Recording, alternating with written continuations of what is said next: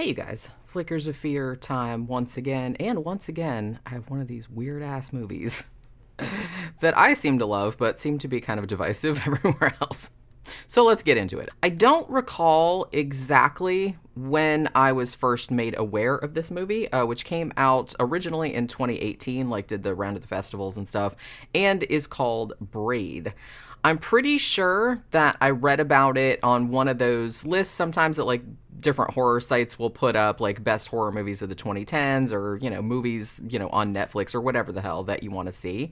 And I tend to like kind of peruse those from time to time just to get like ideas on what to watch next, you know what I mean? Because I do kind of like, there's so many horror movies coming out and I need like a little bit of somebody curating stuff so I'm not just like watching a bunch of crap all the time. So the premise of Braid, from the little that I read of it, like on this horror list that I don't remember, sounded kind of intriguing back then. I think this was in 2019 or 2020. But I kind of sort of forgot about it until I actually saw it pop up to stream for free on Tubi the other day.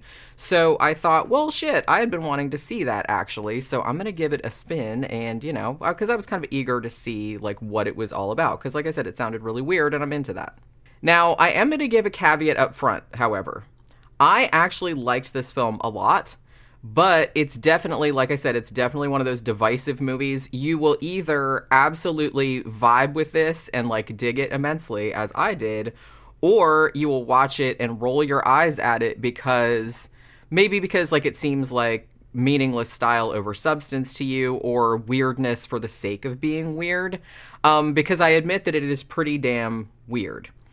I would also suggest avoiding this if you're not a big fan of like real acid trip type visuals, a narrative that is very not straightforward, like that's kind of like fractured and maybe seems like a little bit senseless, like on first viewing, and a bewildering array of like possible interpretations. Now, if you're the kind of person that doesn't like movies like that, then stay far, far away from this because if you watch it, you're probably going to have a bad time. Now, while I was watching this, I was actually reminded of a few other movies, like here and there. It's not exactly like these, but this is kind of like in the same area. I think the movie that it reminded me of the most was We Have Always Lived in the Castle, which also came out in 2018, which, if you don't know, is an adaptation of a Shirley Jackson novel from 1962. Had Crispin Glover in it, among other people. So it kind of reminded me of that a little bit. Also caught big whiffs of the 1994 film Heavenly Creatures, which was kind of like a fantastical take on like a real true crime type story, which is actually really good. If you haven't seen it, Kate Winslet was in it. Got a little bit of like Excision from 2012, which is great if you haven't seen it, and maybe even a sprinkle of The Neon Demon, like from 2016. Like I said, it's not exactly like any of those, but that's kind of like the ballpark that we're in. It's like kind of surreal, a little bit, hyper real, a little bit like hyper kinetic, like a very, very stylized in places. So if you liked any of those movies, then there's like a good chance that you'll probably like this one as well. Oh, and here's a fun fact that I discovered while I was doing some research on this movie. This is actually the first movie in the history of filmmaking that was entirely funded with cryptocurrency. Not that you would know that necessarily from watching it, but, I found that an interesting little factoid that might help me out if I ever turn up on Jeopardy one day. So this was written and directed by Mitzi Perrone. Now, this is her feature-length debut. I believe she'd made a couple of short films prior to this, but this is her first feature-length film.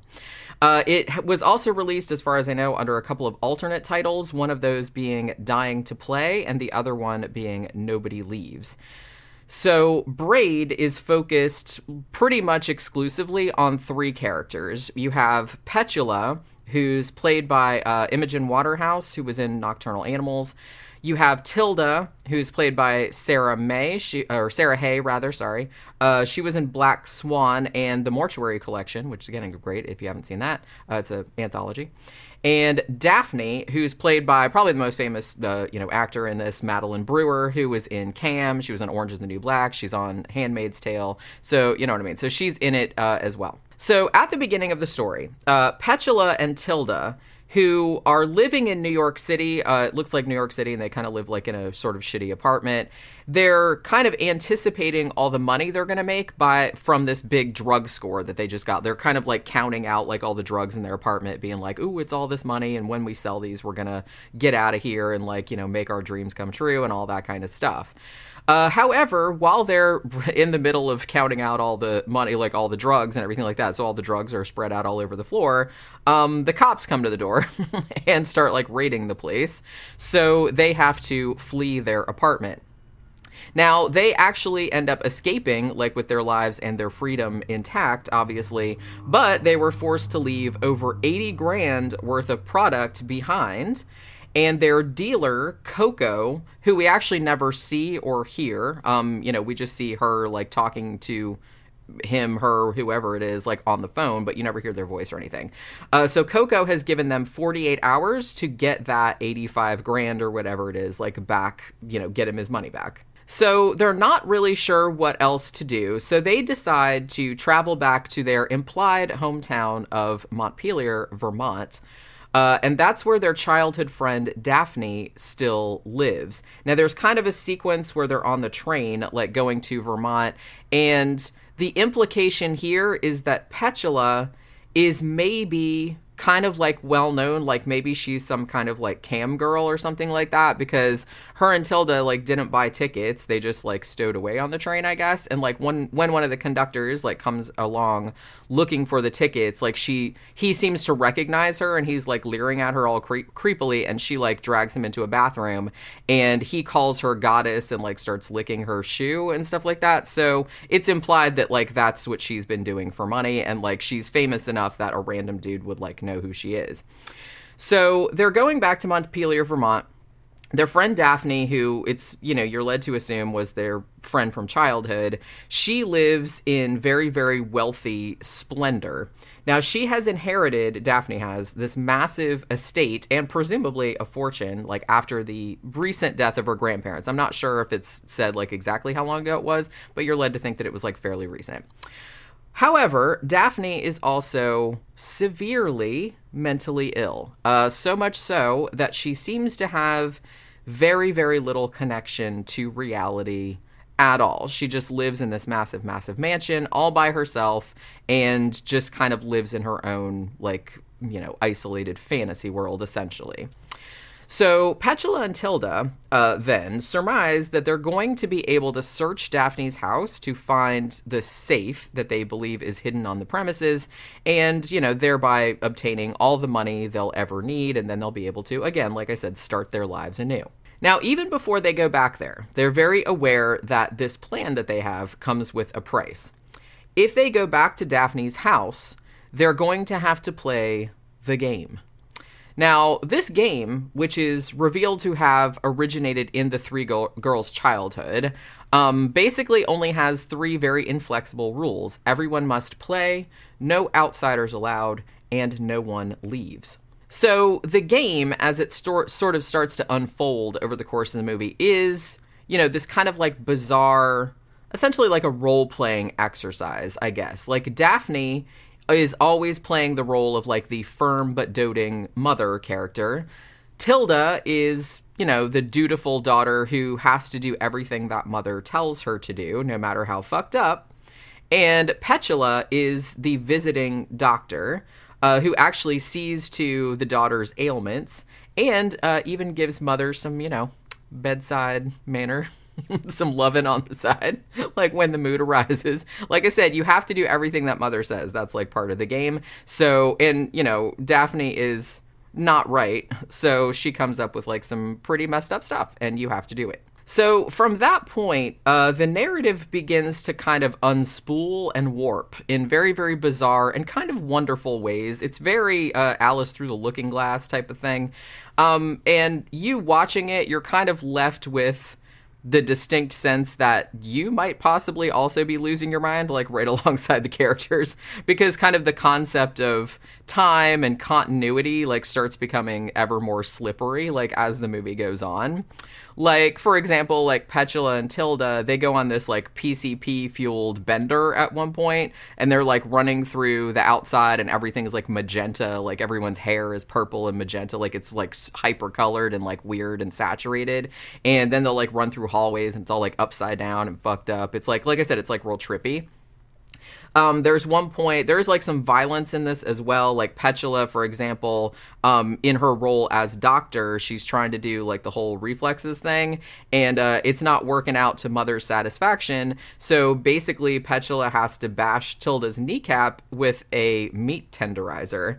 But then, like, that's really never referred to again. Like, it happens and it looks like really fucked up and painful, but then, like, it seems to be healed in the next scene or like a couple scenes down the line. There's one scene too where Daphne like ties the two other women like back to back, like with it looks like their own hair, but it's like really, really, really long and braided, like clearly much longer than their real hair is, you know, and that they're kind of tied up. But then they seem to escape without explanation because like the next scene or two, they're like free again and nobody brings it up again.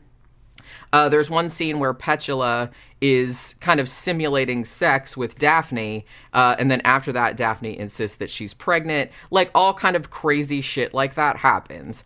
Now, at one stage, there's kind of like a flashback sequence where they seem to suggest that when all three girls were children, Petula and Tilda accidentally on purpose kind of like pushed Daphne out of their treehouse like while they were arguing about the game, which caused actually like a devastating injury that rendered Daphne infertile, hence her continued insistence on playing the mother role, or so you're led to assume.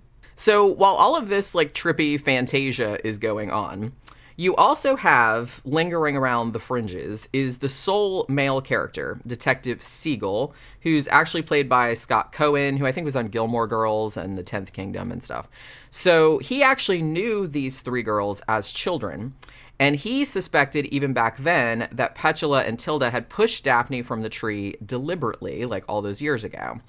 Now, in the present day, he actually like arrives at Daphne's remote mansion after neighbors have reportedly called the police and said that they heard women screaming from inside the mansion. And so Detective Siegel comes there, and he's pretty convinced because he knew like that all of them were friends like back in the day. So he is led to assume that Petula and Tilda, who are fugitives from justice, like I said, because they were drug dealers and they found all their drugs in their apartment back in New York City. And they, you know, there's missing posters of them like all over town. And he's pretty sure that Daphne is like, hiding them somewhere in the house, but he can't really prove it and he doesn't have a warrant.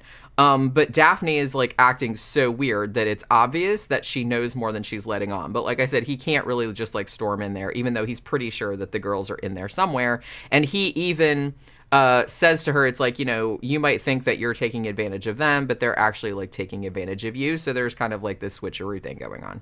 So as the events grow ever more surreal and like ever more violent, time and structure start to break down even further, and the movie kind of starts to seem more and more like a really unsettling fever dream.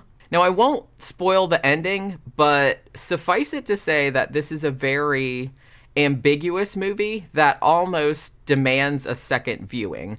Like, I kind of feel like there's all these very tantalizing like threads of meaning, and they're kind of like hovering just out of reach and like begging you to like put them back together. Now, you're led to assume, and maybe, you know, because like I said, there's lots of interpretations of this, but I thought that you are supposed to think that whatever, like most of the stuff that happened, like at this isolated mansion, wasn't real, but it's not super clear like where the line between like reality and imagination is. I actually have a couple theories of my own about what or who is real in this scenario. All I'll say about that is that the reason that the movie is called Braid, at least in my opinion, is that a braid is obviously like three sections of hair like woven together into one thing, like one section. So I'm thinking maybe that might be making some kind of like metaphorical statement about the relationship of these three women with one another. I could be totally off base on that. But like I said, this is a movie that really, I think you need to see it like at least twice, like to really kind of figure out what's going on, because it's kind of like crazy and all over the place. So, I mean, whether you find Braid like a layered, kind of visually stunning exploration of escalating madness, perhaps, or, you know, on the other hand, I have seen some critics just call it a beautiful looking but incomprehensible mess that's trying too hard, you know, to be like arty. That's kind of entirely up to you and your own sensibilities. I mean, neither one of those positions is correct, obviously. It's just going to be subjective. I absolutely loved the look of this movie. I loved the score. The acting is fantastic. And I really, really liked this kind of intriguing puzzle that it presented. And I was like never, even though like sometimes I'd be like, what the fuck is going on? But it's like it was always interesting. Like it never made me like, oh, Jesus Christ. It never did that. Like I was all in. But I can see how some viewers might find it, I don't know, just like frustratingly opaque maybe, or strange for strangeness' sake, like I said. If you have any interest at all, like in any of the movies that I mentioned earlier, like I said, Heavenly Creatures, or We've Always Lived in the Castle, or Excision, or something like that, then you'll probably like really get into this too. But if not, like if you don't like that kind of thing, then I really hesitate to recommend it, because you'll probably just hate it. But I thought it was like outstanding, like an outstanding debut feature. So I'm really looking forward to what this writer-director is going to do in the future, because I thought this movie was really cool. And like I said, it's free on Tubi if you want to check it out. But like I said, I'm not going to recommend it across the board, because I know that some people really, really don't like movies like this, and like I do, but I understand that people don't, and that's totally fine. But, you know, if it sounds like your jam, then I think you should like check it out, because I thought it was like pretty awesome. So that will do it for this Flickers of Fear, and I'll see you guys again on the next one. Bye.